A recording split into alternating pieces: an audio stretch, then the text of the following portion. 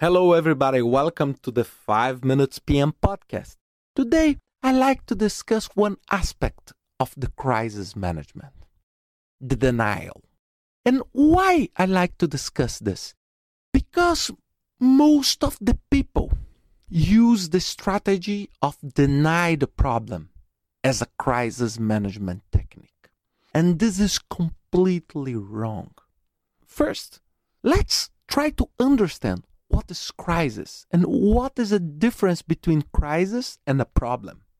Problem is something that happens in your project or in your product or in your company that brings some trouble, but you are in some way in control of the situation. So you have a problem, you act, you take decisions, you change, you do this, you do that, and you try in some ways to accommodate to solve that problem. But when that problem starts like a nuclear explosion, something completely out of control, the growth and the problem raises in a dramatically fast way to spreading through the company, spreading to the market, spreading to the media. This is a crisis. A crisis happens when you don't have any control over the situation. And if we look to the media always, they leave from the crisis because the crisis generate news, bring people to the television to watch.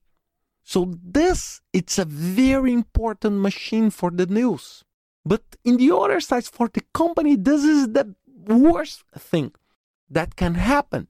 Imagine your project on the news because a huge problem and you lost completely the control of the situation. So this is crisis management. And usually the first thing and the first wrong thing that the people do is to deny, is to say, no, nothing, everything is well. What you are looking is not true. For example, if I have a product, I say, no, the product is perfect, check. The production line, nothing is contaminated. And this just brings more fuel for the fire, more reason for the crisis to intensify. Because they will see, oh, it's obvious that you have a problem here. There is only one person that do not admit that. It's you. And this is so terrible. Because I see these mistakes all the time. I invite you to recap the political crisis. Second, the crisis with food products with contamination. The automotive industry problems with recalls. Even very big political crisis in, for example, Middle East. The people on the streets, we have people dying.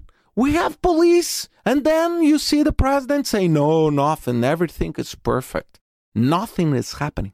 This brings only fuel, energy to the problem. So the first thing that you need to do is to admit the crisis. Nobody is expecting from you a perfect solution immediately.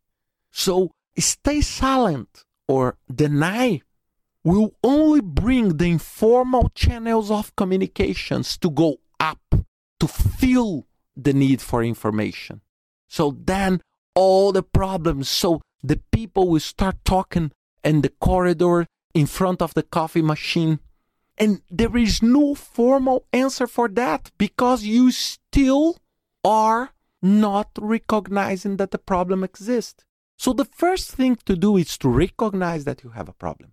And tell people, I have a problem, I'm working right now on that, and I will get back to you as soon as I have, because I don't know.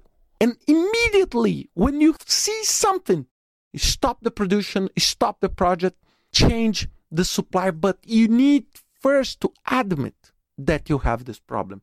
If you don't do that, you will be going very fast to the failure. And when the failure happens, the failure will happen for everybody. So remember, recognize the problem is the first step to solve. Imagine if this work for problems. Imagine when we have something that is big, uncontrolled problem, like a crisis. Communications will be everything. I hope you enjoyed this podcast and see you next week with another 5 Minutes PM podcast.